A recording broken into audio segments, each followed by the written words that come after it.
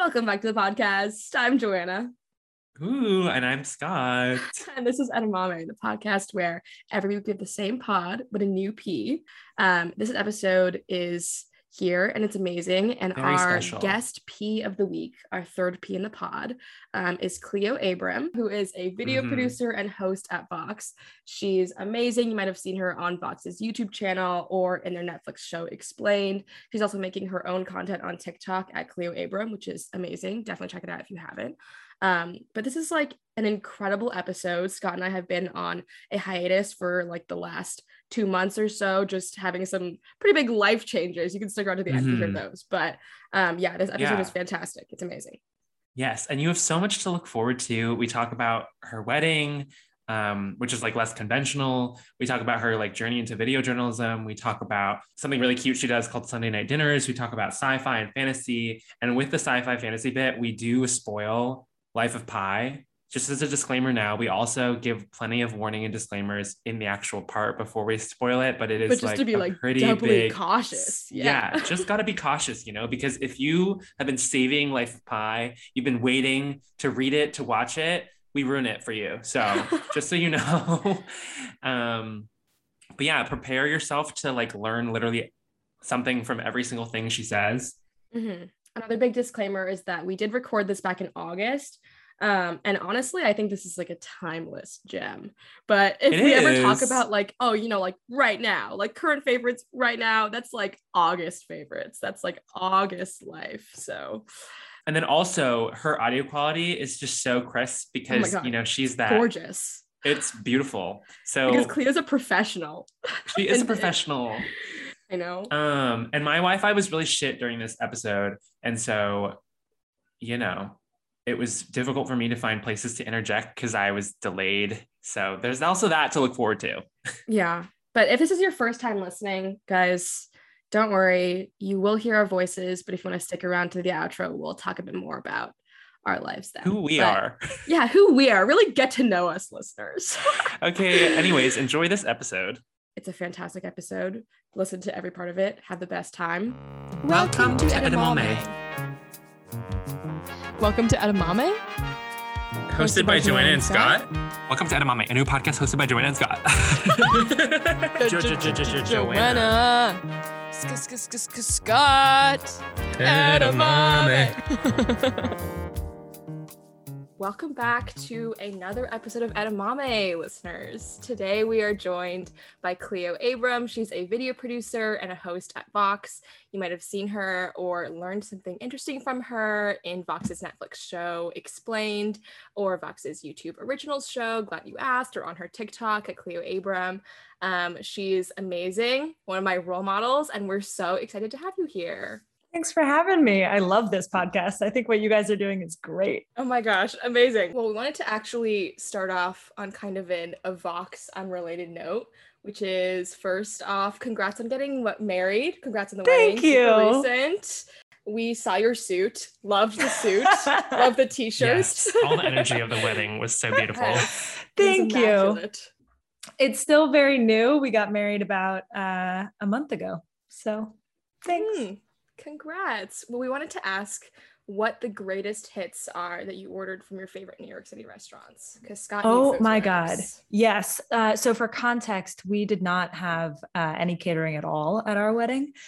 We had about 25 people in my backyard and it was glorious. It was like everything that I actually wanted out of a wedding and nothing that I felt was like an additional expectation that I didn't actually want. And one of those things was we just ordered in a bunch of food, like all of the greatest hits that we loved and have ordered forever since we've lived in New York for so long. So it was Kat's pastrami sandwiches next to Joe's Shanghai soup dumplings, next to like something fancy from Fort Charles, next to McDonald's chicken nuggets and French fries.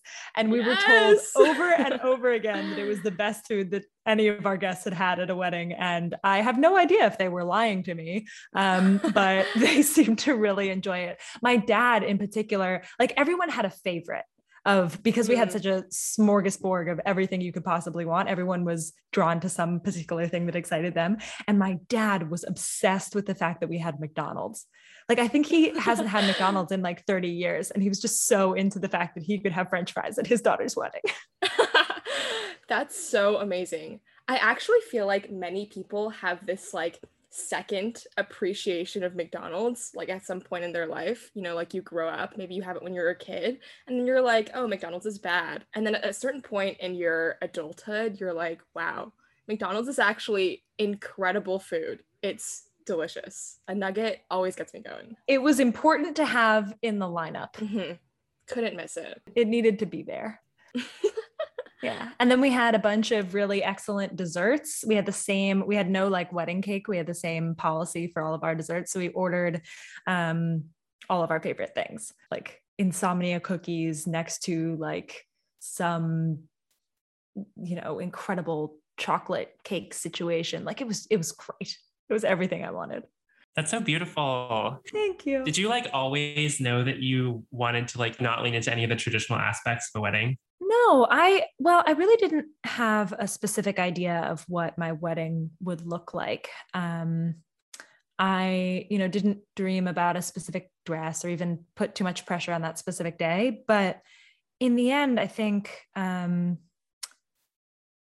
even after all of my friends and family were vaccinated, it felt like there was a lot less pressure to put on a big event or live up to anybody's expectations of what a wedding was supposed to be like. And that was very liberating. Like I may have done the same thing in another universe where COVID didn't happen, but it felt in some ways like if anyone else had any expectations about what a wedding would be like, they never said anything about it.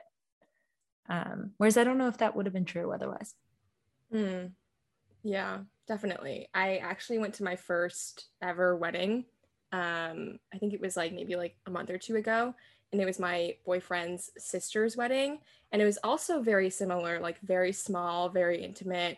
And I felt like that was kind of really the ideal setting for everybody to like share these really, you know, like special stories about like them growing up, them meeting for the first time. And I felt like it was like they were talking about how they appreciated kind of having it on this tail end of the pandemic because it was kind of an excuse to have a smaller wedding and not offend many of the people that they would have been, you know, obligated to invite otherwise. So kind of that's how I felt. I mean, there were lots and lots of friends that I didn't get to invite, and there's been nothing but positivity from them. Like a lot of warmth and a lot of congratulations, and no one seems upset that they weren't invited at all. And I think that it was really special also because we had a Quaker meeting instead of toasts. So I didn't grow up particularly religious, but I went to a Quaker school, and we had Quaker meeting every week where the entire school sat together in silence, and anyone who felt moved to speak could get up and speak to the whole school. And so instead of having toasts, we had a Quaker meeting with all of the guests at our wedding. And we sat in silence for about 45 minutes. And it really wasn't much silence because there was somebody talking and giving basically what would have been a toast throughout. But it meant that we didn't assign anyone to speak. It was just, if you want to speak, if you have something to say, we would love to hear from you. And the result was so many people had things to say that I wasn't expecting, you know, people that I didn't really anticipate. The people that I wouldn't have asked to give a toast had some very moving things to say. And I'm really glad that we did it that way. It's also like cool because all your guests can be sort of like in the moment and don't have to think about the pressure of like having to give a speech and just get to like speak from the heart. They weren't allowed to prepare. That's a good rule. That's amazing.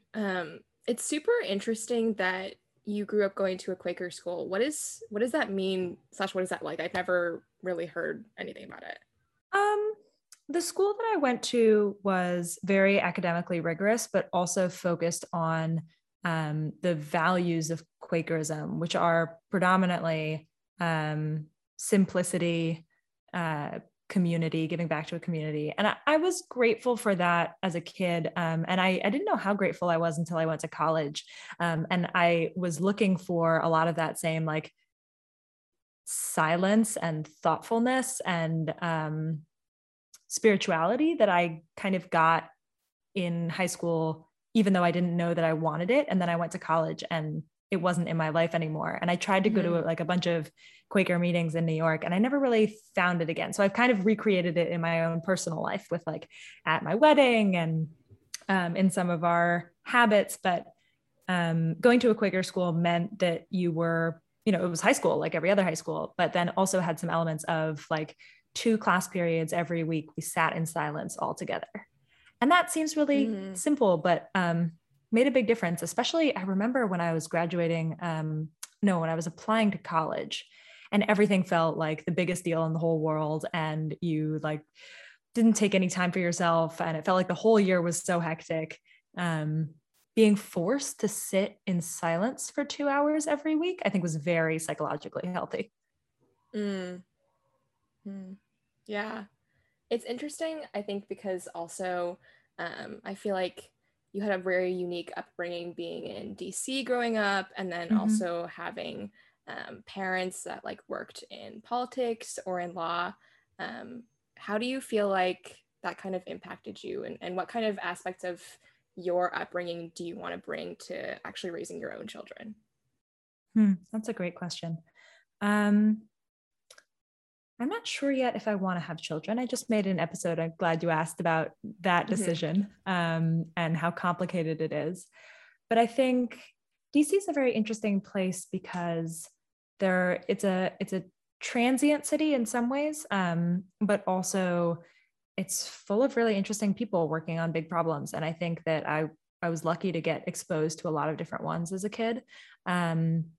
Grew up in DC shortly after 9/11. And I think that probably shaped the things that I was interested in. I was very interested in global politics in college. I majored in political science.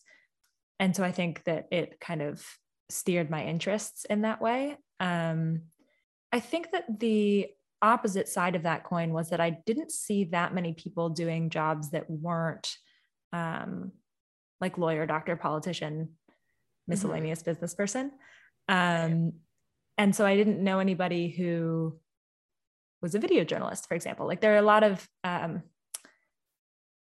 jobs that I found out later were jobs. And so one of the things that I think is particularly cool about what you guys are doing on the podcast is exploring a lot of different types of careers. It took me a long time to figure out what the options even were. What did that process of figuring it out even look like? And how did you know that this was something that you wanted to do and that you could be good at? I majored in political science, and I went to go work right after school at a political consulting firm. And we worked on a bunch of different projects and a bunch of different campaigns. And I really, really enjoyed that work. It was a lot of storytelling work. It was a lot of digital marketing. It was a lot of like using my interest in politics on the internet. But eventually I looked around and I realized that I didn't want to do the 5 years out version of what I was doing then. I like looked ahead to the career that I would have. And I thought like, I could work really hard to get there, but the best possible version of that outcome wouldn't be what I want to do. So I looked around for opportunities that I was really excited about, and I loved Vox. And so I applied to Vox as like a sort of amorphous business role. Vox was trying to figure out how it made money at the time, and was working on things like selling shows, launching new podcasts, selling, like shows to advertisers to sponsor them, things like that. And so I came on to help work on that problem and found it really fascinating, loved what I was doing at Vox, loved all of the people that I was working with. And a lot of those people were video folks. Like a lot of the projects that I was working on were either developing the Netflix show that became Explained, or selling, sponsorships around our video series, things like that. And I just got really obsessed with what they were making and what they were doing. And I like found myself naturally going down this rabbit hole of how do you, like, what does animation actually entail? Like, how do you use Premiere? Like all of these, I really wanted to learn how to do the thing with my hands that they were doing with their hands. And so I took night classes. I went to the School of Visual Arts and learned how to edit and animate with like no real hope. Like there was no direct path to becoming a video producer from where I was. But I really wanted to learn how to do it. And I learned how to use Premiere well. I am still, getting better and better at animation. And I pitched a bunch of videos to a part of Vox Media, which was called Racked, which focused on fashion and fashion news, and made a series about the intersection of political issues with the fashion industry. And Racked, unfortunately, folded shortly thereafter, and I kind of made the case to Vox that I should be allowed to continue making videos in kind of the same vein that I had been making them before. Again, like totally outside of the technical parameters of my job. This is sort of in addition, like nights and weekends. And then I became a person who made videos for Vox, even though that wasn't technically my job. I was still working on the development side. And I got the opportunity to pitch topics of the second season of our Netflix show. And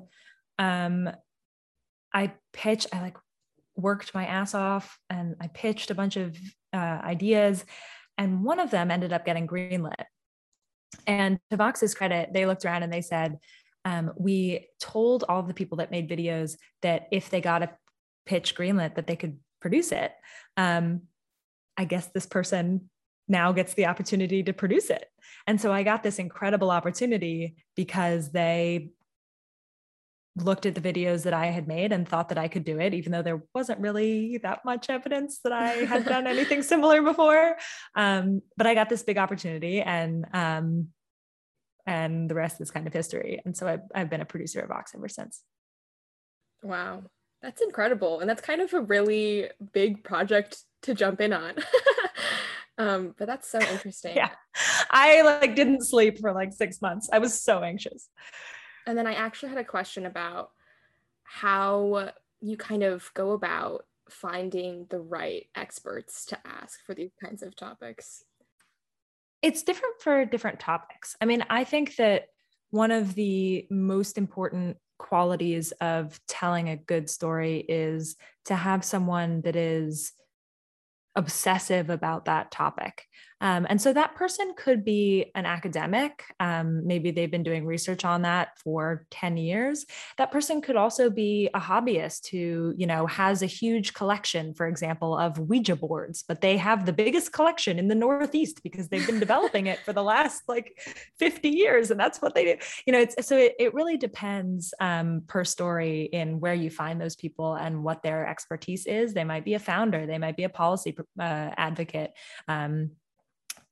And they could have any job, but what's required is that sort of obsessive quality about the topic.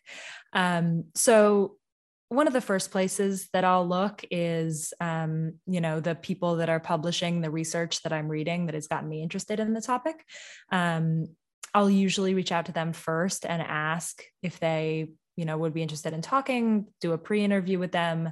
One of the questions that I always ask at the end of an interview is there anyone else that you think that I should talk to based on this conversation? And sometimes that recommendation will be another professor or another researcher. And sometimes it'll be somebody who they know, who they've spoken to as a personal story of what we're talking about or something like that. So it's kind of pulling threads. Usually I would start with an academic or a scientist whose research I've read, and then you kind of pull the threads from there and find the most interesting, most obsessive person that you think is a good representative of the experts that you would want on camera. Do the kind of beautiful sound bites and nuggets that you get sort of just happen organically, or how do you kind of pull those quotes that you can just sort of seamlessly embed so well into the story? I'm also just curious about are there people that just don't necessarily translate well in the actual setting, even though they're filled with so much interesting knowledge? Yes, absolutely. I mean, I think it does matter how the person communicates. You can create a story around a bad communicator. It's not a make all be all, but it does help if this is someone who is comfortable expressing and explaining their own research. But I think the to your question about how to do a good interview and how to get out those sound bites, I do explain to people beforehand that a video interview and what we're trying to do is different from a podcast, is different from a text interview. And I say, for example, if you find yourself, as I do, stumbling over a word, or you think you could clarify what you're talking about, feel totally free to take a pause, we'll cut it, and say that whole sentence again. And people do make use of that. And I will show them how to do that by saying, oh, whoop, let me ask that question again. Like, hold on, pause. Now I ask the question. It's more it's aware that what you're doing is capturing a video as opposed to a sort of seamless conversation that just kind of flows. And I think one of the interesting ways to do that I have learned through, I probably did like 120 interviews in 2020 because I was doing a daily show for Vox. It was called Answered. And so I got a lot of practice with like how to get people to do this like quickly. And one of the things that I always do is I always say, you can feel free to pause and repeat your sentence. I also will tell them what we're trying to accomplish with a question, because it's a very explaining is a very collaborative process. Like I never do gotcha interviews. It's just not a part of what my job description is. Right. And so when I am working with someone, we are trying together to explain something visually. And so I'll tell them like, we're planning to animate the process by which a plastic bottle becomes microplastics in the ocean. Could you walk through that process with me as though we're seeing it on screen?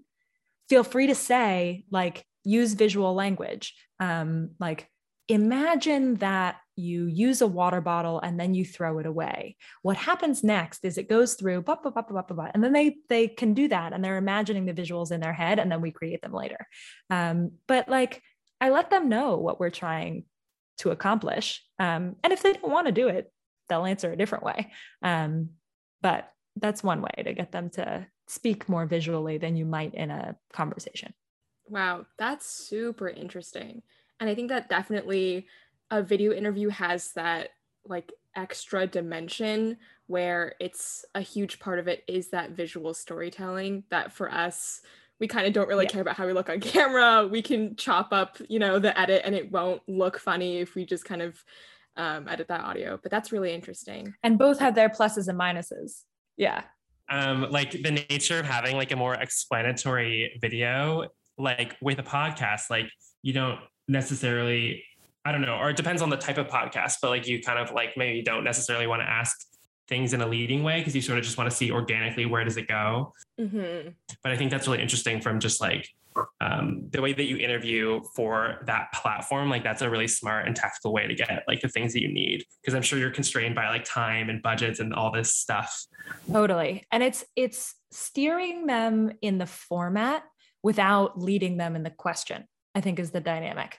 Like you would never want to tell them what to say in any way. You just want to give them like guideposts for how their voice is going to be used so that they can make their own decisions about like stylistically, if something is going to be animated on screen while they're talking. It's nice for them to know that. They don't always have to, and I don't always know what I'm going to animate out of what they say.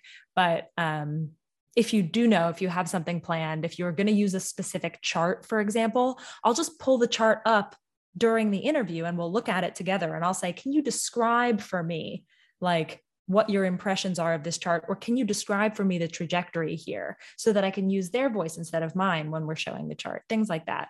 I almost always, if you were to look at my questions for interviewees, I would almost always have a visual in the question doc. Like there's almost always a chart that I want to show them and talk to them about, or like a sketch that I've made of what an animation would look like. And I'm going to show them to them and say like, is this correct? How would you visualize this? That sort of thing. I also was just like curious, like where you kind of see, how you see like the format changing. Cause I think like it's changed a lot because you can actually interview people, you can embed these sound bites, you can have visuals and animations, but I'm just kind of curious, like how you see the format continuing to evolve. Well, I think there's so much more interesting space for experimentation now than there was even a few years ago. Like I've been really genuinely enjoying making explainers for TikTok, and it's a totally different skill with totally different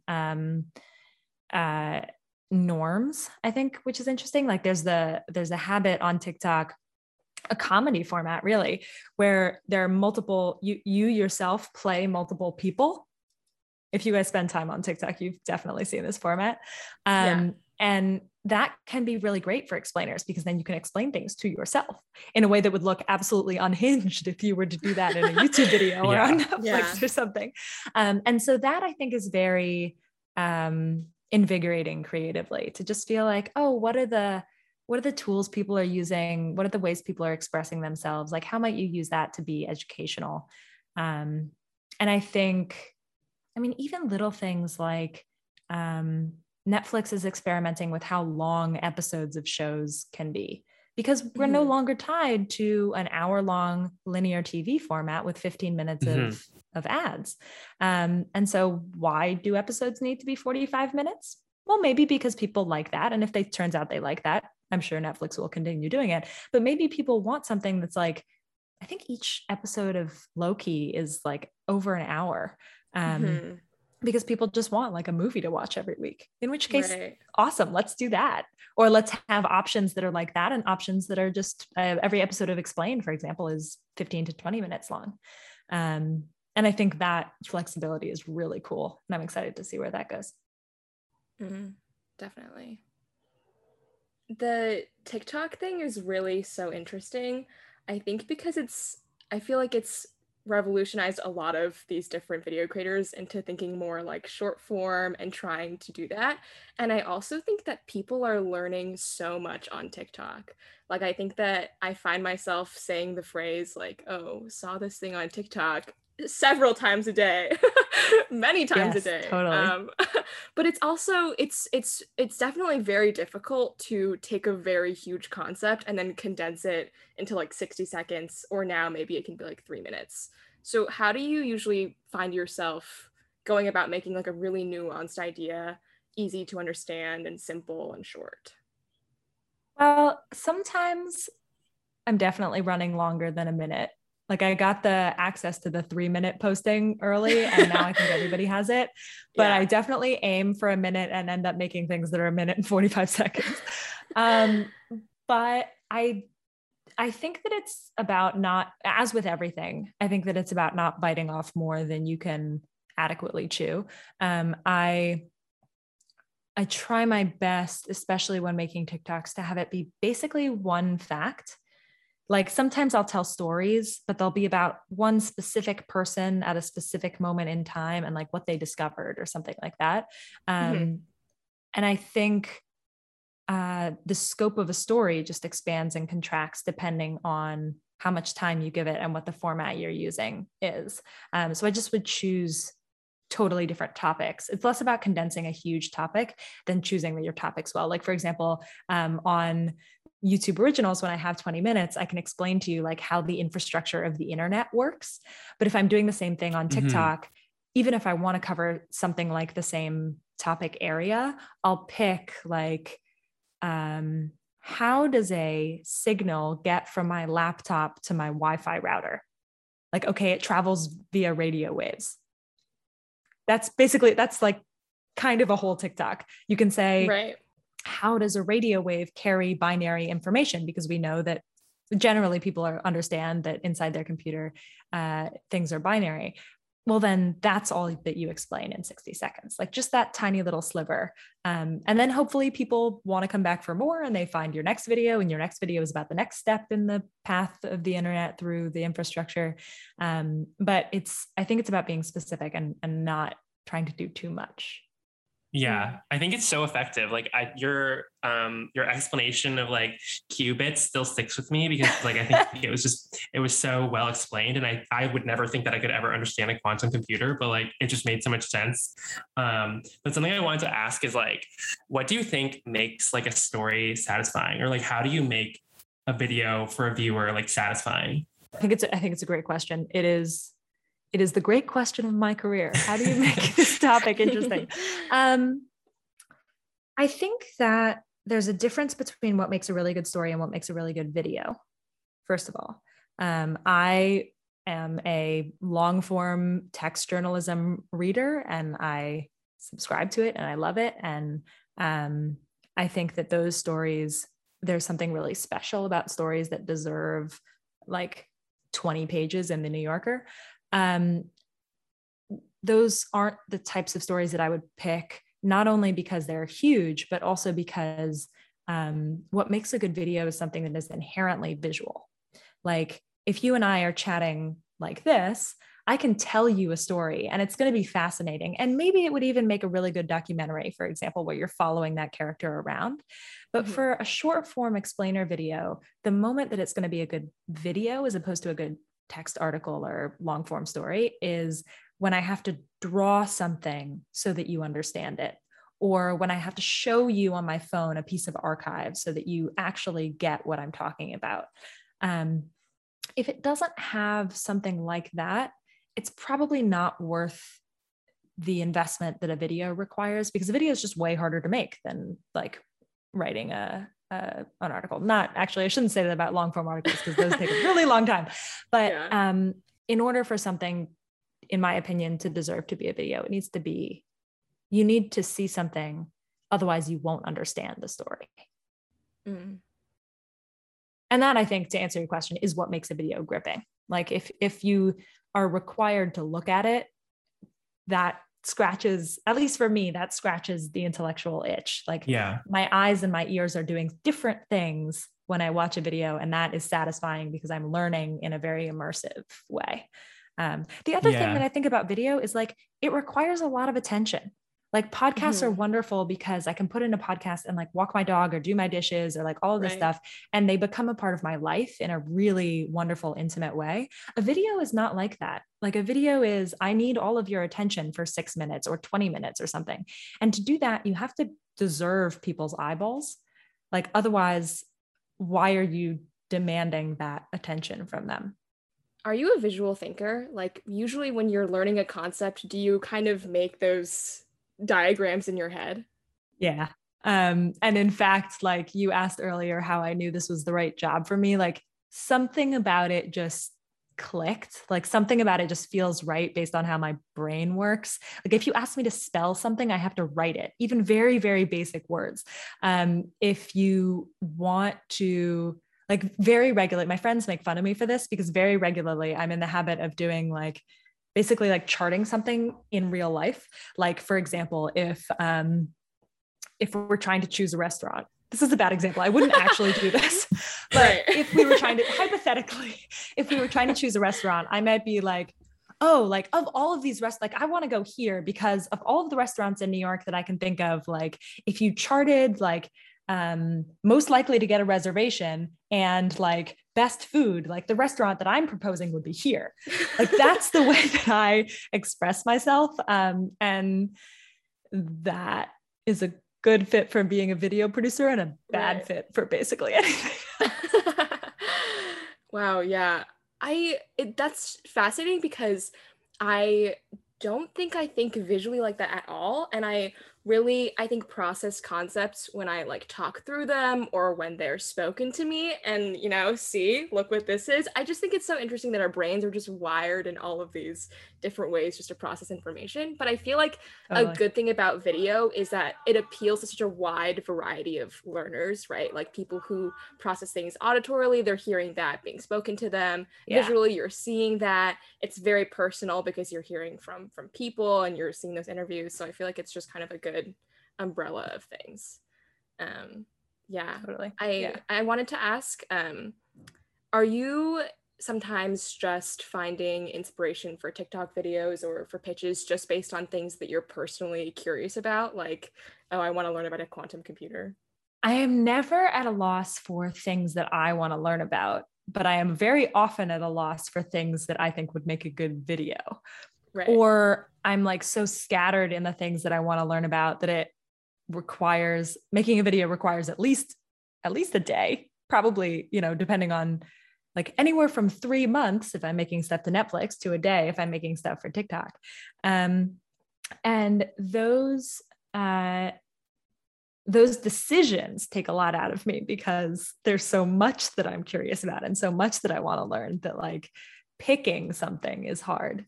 And also I think that there are lots of things that are great questions, but fewer things that have good, interesting answers. And even fewer things that have good, interesting visual answers. So you can have like a million fascinating questions. And I have a spreadsheet of just like all the questions that I think of it like every day. But only about 1/10 of them have interesting answers. Some of them are just like, oh yeah, that's that way. Cause like it is. And only about 1/10 of those have good visuals. So. Right. That's like kind of where I was going with my satisfying question. Because I was like, oh, if there's no conclusion or there's no answer, like, do you think that it can still be satisfying? Or like, would people be invested enough to just go on the journey of looking? Like, is that enough? That's kind of like what I was curious about. Sometimes if a question is emotional, I think yes.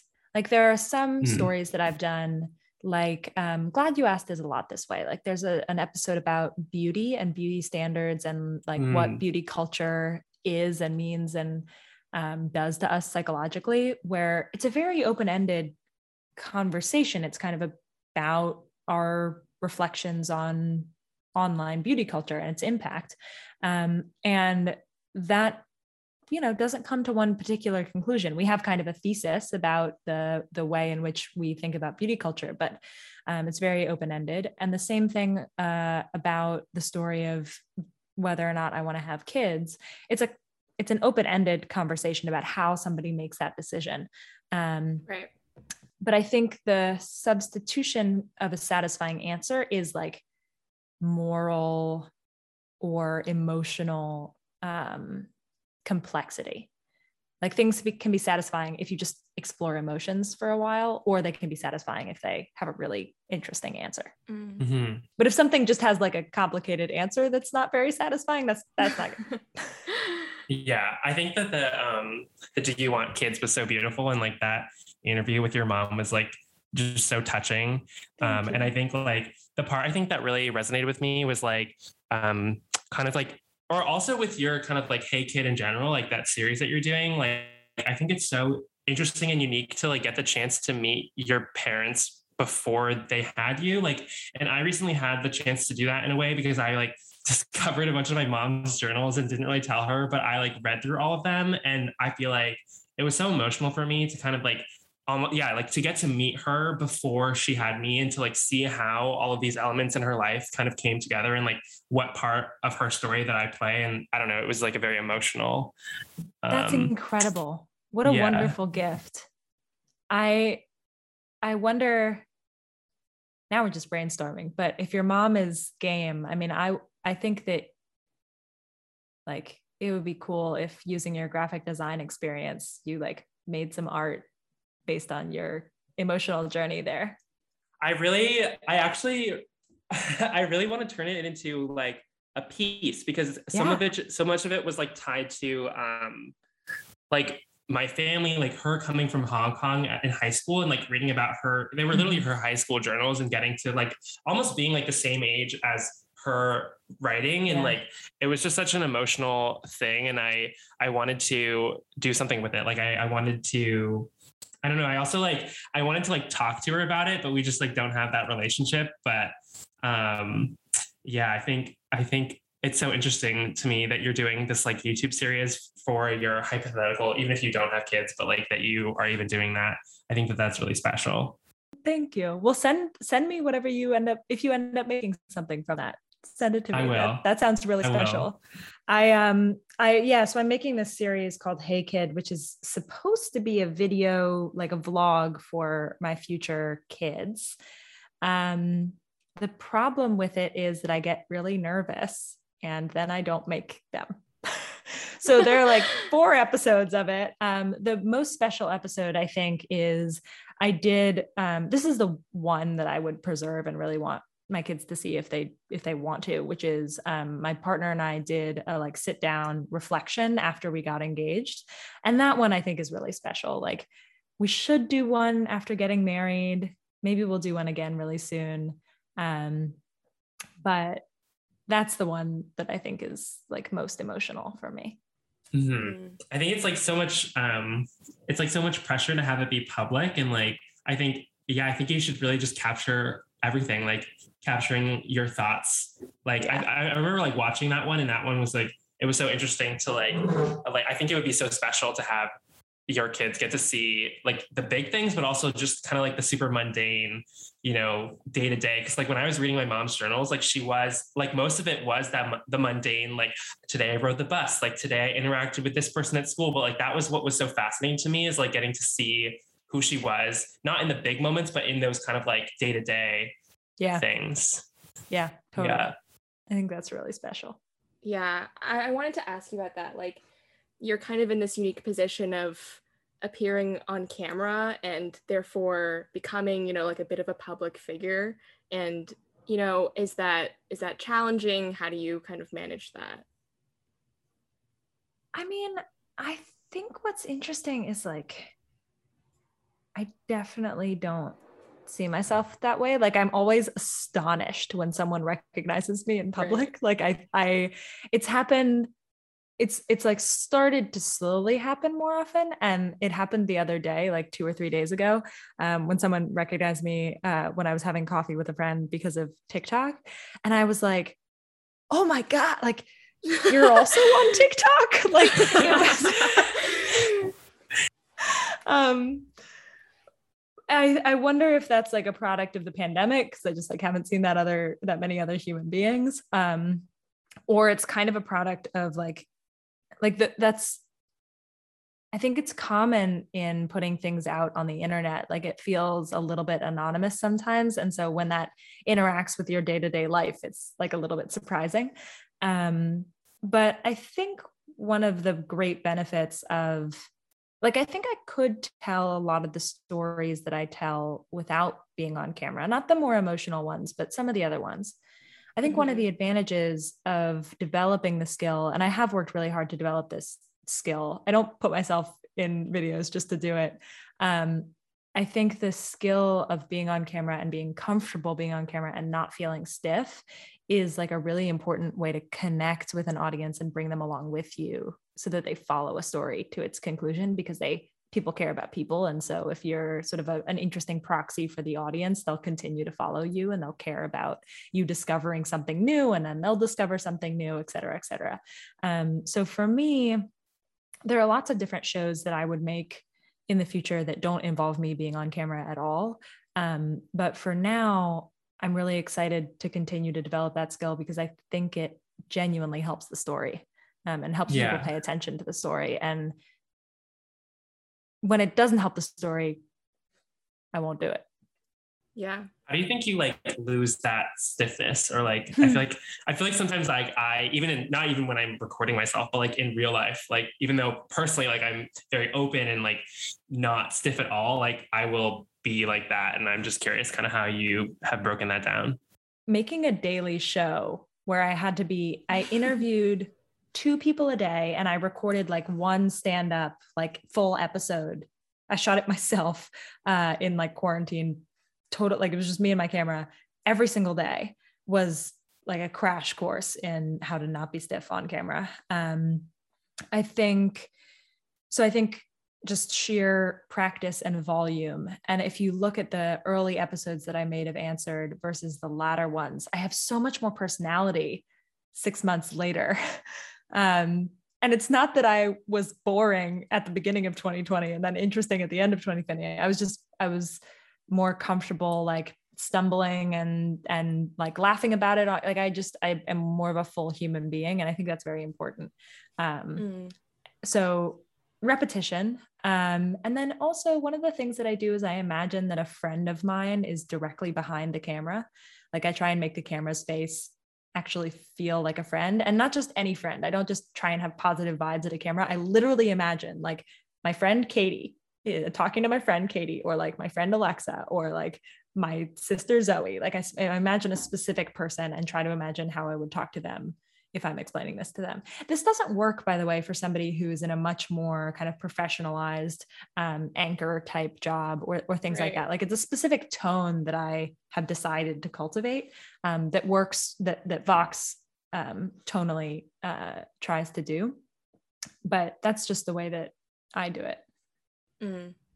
I mean, it's super awesome that you kind of have this on record, that you can watch yourself improve literally day to day throughout the entire year. But that's really, I think that's important. Like, I feel like it's inspiring to other people as well, because like when you look back, for example, like if you're a photographer and you look back on people's Instagram feeds and you scroll all the way back to the very beginning, like you see their growth, as opposed to just seeing somebody who like archived everything and didn't show you the growth. Like, I think it's really important to like see not just the polished finished product, but to see that like process of how, you know, because like I feel like it helps remind people that like not everything is instantaneous today. Like you have to like still work for the things that you want. Totally. Yeah, it helps you understand that you're a beginner, you know. It helps you like appreciate where you're starting at, and like just be like, don't get down on yourself, you know, like we're all starting from one place. We'll all continue to improve if we just keep working on it.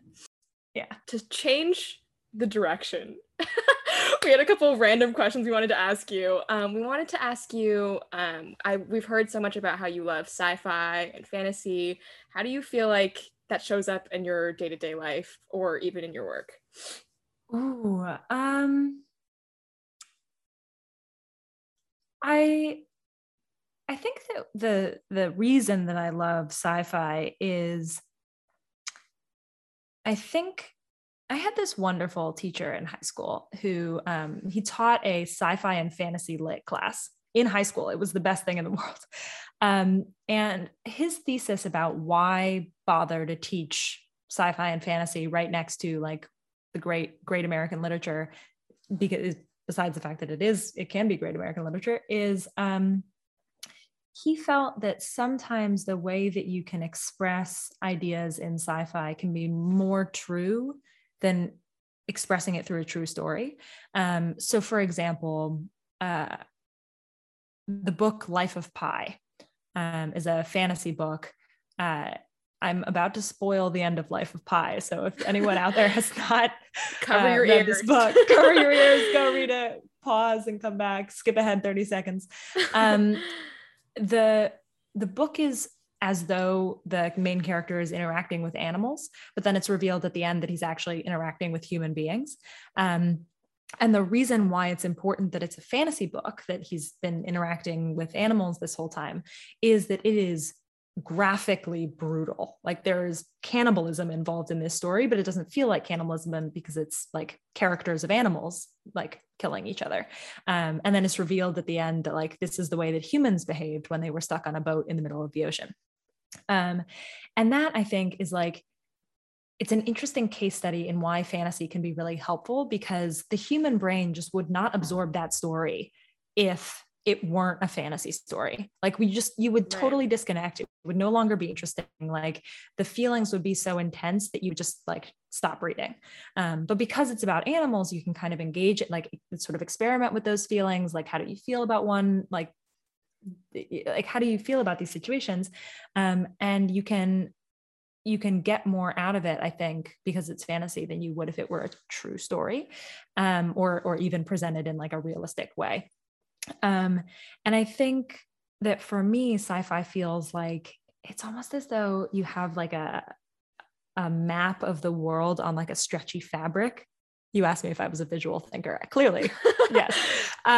It's like a map of the world on a stretchy fabric, and you like stretch a specific part of it so that it looks warped and misshapen, but you can see the detail a lot more of like what's inside that particular section. So if I were making a sci-fi about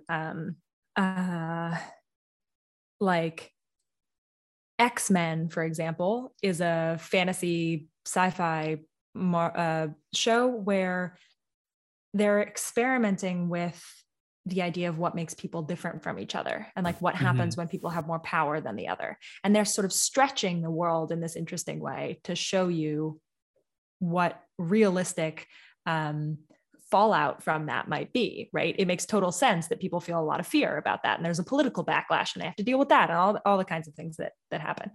Anyway, so I think sci-fi is itself an exercise in exploring the real world. And I think a lot of people don't see it that way, but I wish that they did, because I think it's a very serious and interesting genre.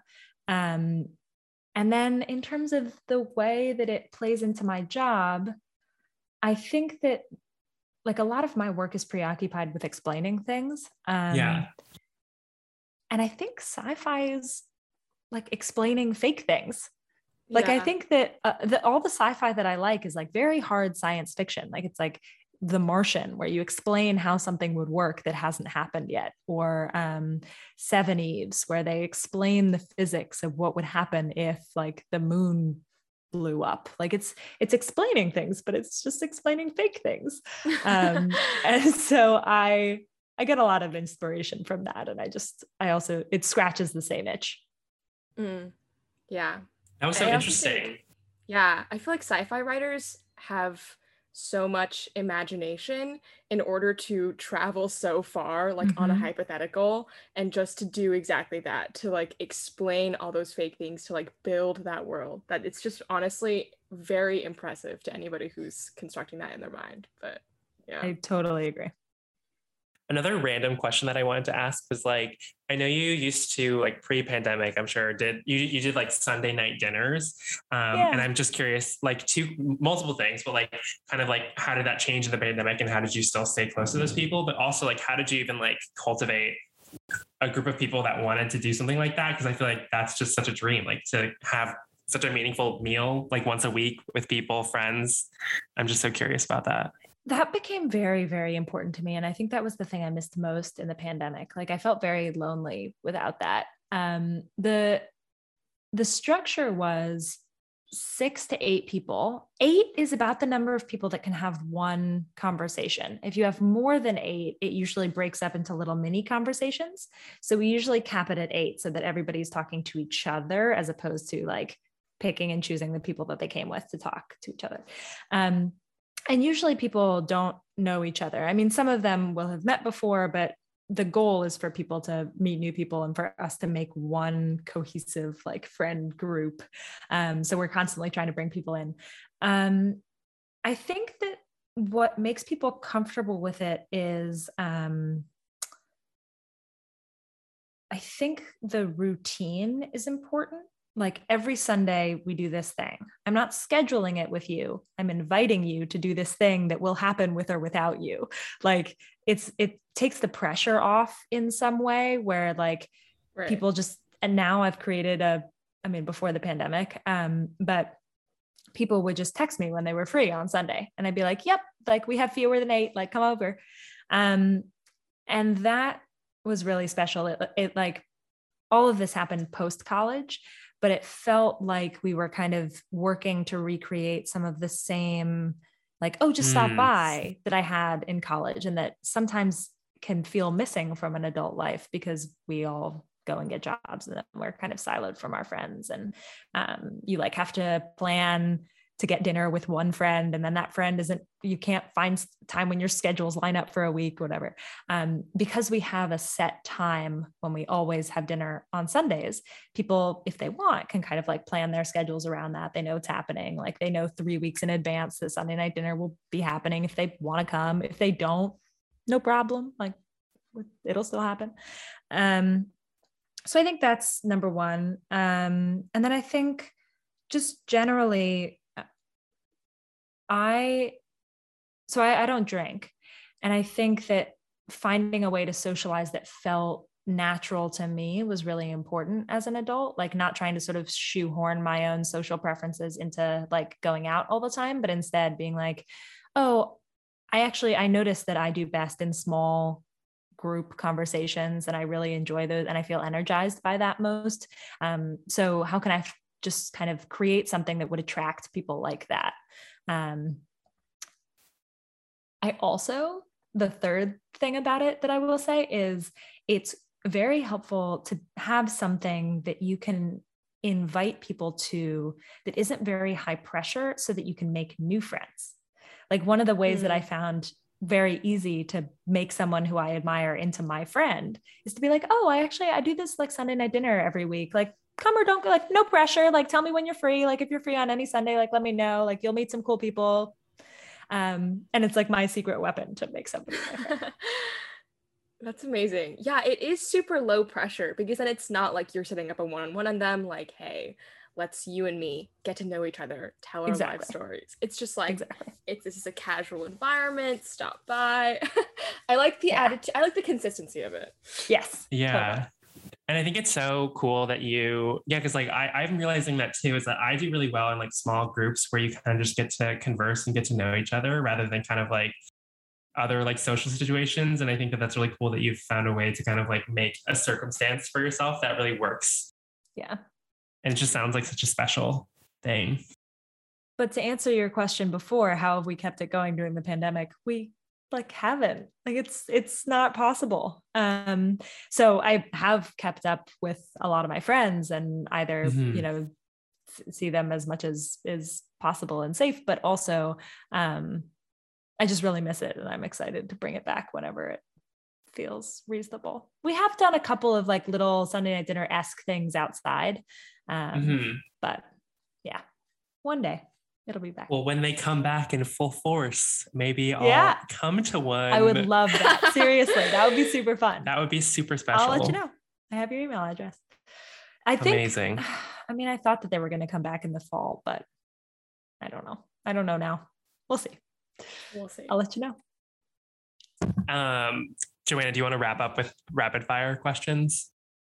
Yes. Okay. So this is our last segment, and your goal is to think as little as possible. Just off the top of your head, answer the question. Okay. All right. Yeah. Do a little stretch. Get ready. What is something that you always carry with you? Oh, my fidget spinner ring. I'll show this to you. I'll put the sound near it. It spins.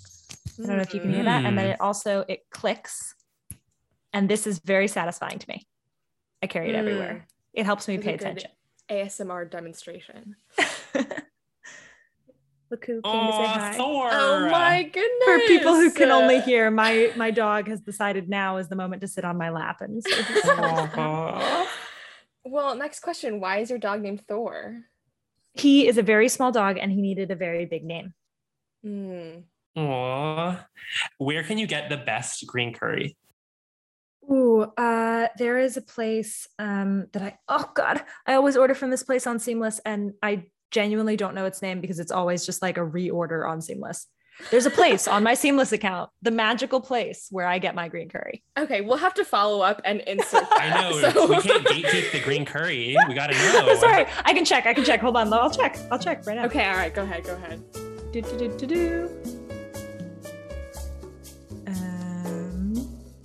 Okay, past stores, I'm on Seamless. Good. How often do you order this green curry? Quite often. It's called Thai Terminal. It's on 12th Street in New York. Amazing. I've never been there. Oh, really? And you've only ever ordered it?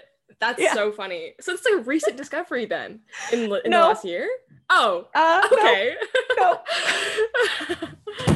No. What is something that you think everybody should do more of?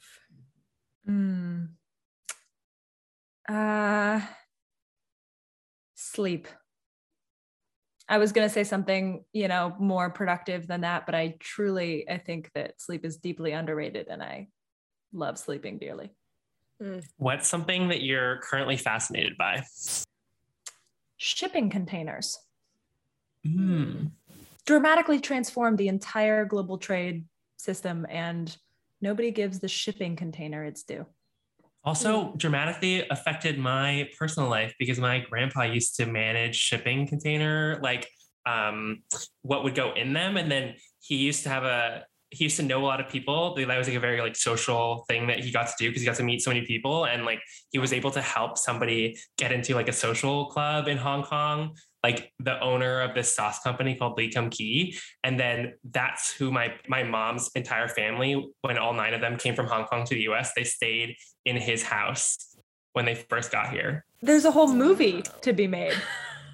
I know. I actually feel like my mom's whole story and life is like a movie just waiting to happen. And the entry point into that movie is like the teenage, or not the teenage, I'm not a teenager, but like the 20-year-old finding the journals and then kind of like seeing the story unfold from both perspectives. And like the whole point is like seeing how your image of your parents shifts and like what that means when you become an adult.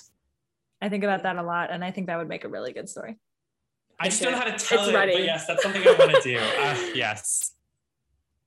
What is a ritual that you do every day? I take my dog for a long walk, and I really enjoy that time. I usually listen to an audiobook, and he and I, venture around New York. He's an Australian Shepherd, and so they usually require a lot of exercise, and he's small, so a lot of exercise is like just a long walk. Mm-hmm. What audiobook are you listening to right now? I'm listening to the series upon which the show Expanse is based, The Expanse on Amazon Prime. The first book in the series is called Leviathan Wakes, and it's excellent. What is your go-to comfort food? Green curry. Amazing. And those were our rapid fire questions. I love it. Full circle. Yes, full circle. Actually, full circle is Scott tries the green curry. Scott tries the green curry from Thai Terminal. Brings it to your Sunday night dinner for whatever reason. There we go. We'll order next time we have at the end of it, we make a movie, and then it'll be all full circle. I love it. Awesome. Well, that is pretty much the podcast. Where can people find you if they want to look at more of your stuff after this podcast? Oh, sure. I am at Cleo Abram everywhere. So you can find me on Instagram. I spend most of my time making stuff on TikTok right now. Vox is also on TikTok. Little plug at vox.com. Just launched. It's going really well. And then on Vox's YouTube, that's where I publish a lot of my stories. Thank you so much for coming on our podcast, for being so generous with your time. I've had a really good time chatting with you. This was lovely. Thanks for having me.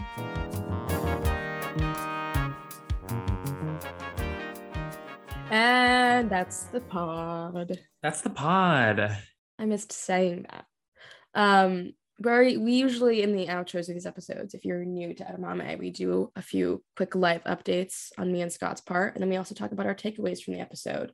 And we had some time to sit with this one, so I feel like, yeah, even a couple months later, we've really learned a lot. But first, Scott, I want to know if you dressed up for Halloween. That was actually a pressing question on my mind. Wait, my answer is going to be so boring because kind of not really. I went to one little like office party thing and put together a last minute outfit. For context listeners, I'm still living out of a suitcase. I'm not trying to like buy a lot of things. So like, it doesn't really make sense to get something that I'm going to wear for a single night. So I tried to think of what I could make, and I'm still living pretty minimally. So I don't know what I could do besides like, okay, if I wear all black, what can I do? And I ended up being like one half of like a Matrix duo. But initially going into the evening, I was going to be like Pepper, like looking for Saul or whatever. So not very exciting on my end. But what were you? But I'm all for that because Halloween is like so bad for the environment because people are buying costumes that they literally have for 3 hours. Full disclaimer, I was prepared to like buy fairy wings on Amazon and just didn't do that solely because like they were literally sold out by the American people nationwide on the hunt for fairy wings. But I ended up being like a granola girl, like just like a crunchy like nature girl. And the concept was like I had a vest and I like safety pinned up like an empty granola package that I had, and then I wore my Patagonia shorts and I went on the town and I was like, hey guys, do you know what my costume is? And like, let me tell you, not a singular person did. So it is what it is, but that was my fun question. Fun. And then just another little fun life update for y'all. Joanna and I are going to be seeing each other this weekend. Oh my gosh, yes. That Simone is Biles. an episode. Oh my God. We will be in New York. We will be watching Olympians on the gymnastics floor. It's really exciting. We're excited for it. But like we'll just dive into some reflections Well, one thing I wanted to say first was I think it's interesting listening to an August version of yourself, because I kept thinking about all these questions that I wish that I had asked. And to realize how fast you change and grow. Fun. That is really fun. And it's also, I think it's stressful to like listen to yourself talk for so long. Like that's just like it's tough, but I think that we are like getting better at this podcasting, which is exciting. That, speaking of another takeaway, I guess, like I thought it was interesting how she was talking about how the daily recording herself daily helped her with her kind of presence. And similar, I mean, this is just audio, but that's something that I want to be better at, is like being less stiff in real life, because I think a lot of the times people initially perceive me to be very serious, even though when they get to know me, I'm not serious at all. And I think trying to get better at like being physically more like comfortable and personable is like equally as important as, you know, the non-physical aspects of being personable. Yeah, I was gonna say that as one of my takeaways too. Like I really admire Cleo's ability to like learn things, or like want to learn things and then just like put that into action, just with like that, like becoming a more personable like host. And she was like, yeah, you know, every day you do it, you get better at it. Same thing with like learning animation, or just discovering video journalism and then throwing herself into like making that happen for her. Yeah, like I am just so inspired by that, because I am like a really curious person, and I'm just in college. So like the big thing on my mind right now is like, oh my gosh, like what am I going to do for the rest of my life? Like on a daily basis. Like it just matters a lot to me, just like thinking about like, what are the things that I like to do? What are the things that I like to learn? And like what she was saying about having, you know, she grew up in DC with like, you know, the career paths are like, oh, you work in politics, you're a lawyer, doctor. They're very kind of just like set in stone, or that's what was familiar to her. And then discovering, oh my God, there's so many things that you can do. There's so many things that like will bring you joy and that you're curious about. Like, I just really love that. Like, and I love to learn. So I don't know. I was just feeling very energized by the conversation in general. Yeah, I also really liked that tidbit that she went to School of Visual Arts to try and learn animation and video editing because she really wanted to. And she figured out, okay, like what are the tools that I need to do to make this happen for myself? And she just did it. That was really inspiring.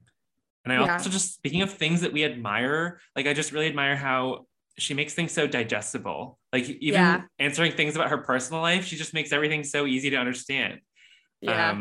Which obviously comes with practice, because her whole job is explaining things. But I just was, that was very inspiring. Yeah, that's such a skill, you know, like she's like built that over years of like being an explainer of things, which is awesome. Another thing is she's just like really thoughtful about everything, and how the context, or like how situations and contexts you're placed in affect behavior, if that makes sense. Like it was so clear that like she was so intentional about using Sunday night dinners as a tool to like create this intimate space that didn't necessarily involve going to a bar, because she doesn't drink, but she wanted to like find a space to kind of have like a low pressure environment to get to know people. And knows that she does better in those kinds of situations that are maybe more like intimate and conversational. I thought that was so interesting. And like not letting yourself have to mold to what is like conventional for socializing, and finding ways to make things for yourself that fit. Like she's just so intentional about how she can like create things for herself that she needs. And I was just very inspired by that. Yeah, I really admire that. Like, I think that like something I've been thinking about lately is just like, I need to like know myself better and what's like good for me versus like what's not good for other people. Because I have this just like obsession with just like wanting to be normal, or wanting to like or dislike all the same things that everybody else likes or dislikes. But there are definitely like just like spaces where I feel more comfortable, things that I want to do with my time. Like I should just make that happen for myself. So yeah. Yeah. And it kind of also just goes along with how she chose to do her wedding, which was just so interesting. And when she was talking about how she did the like Quaker style for the speeches, I don't know, just very inspired by the kinds of like lifestyle choices that she has. And it was just such a treat to have her on the podcast. Yeah, Cleo, if you're listening, we're like such fans of you. And like after we finished recording, like directly after we were just like sitting with it, we were like, wow, we learned so much. And now even a few months later, I'm still like, oh my God, I like literally learned so much. But I hope you did also, listener. Yes, we hope you did too, listener.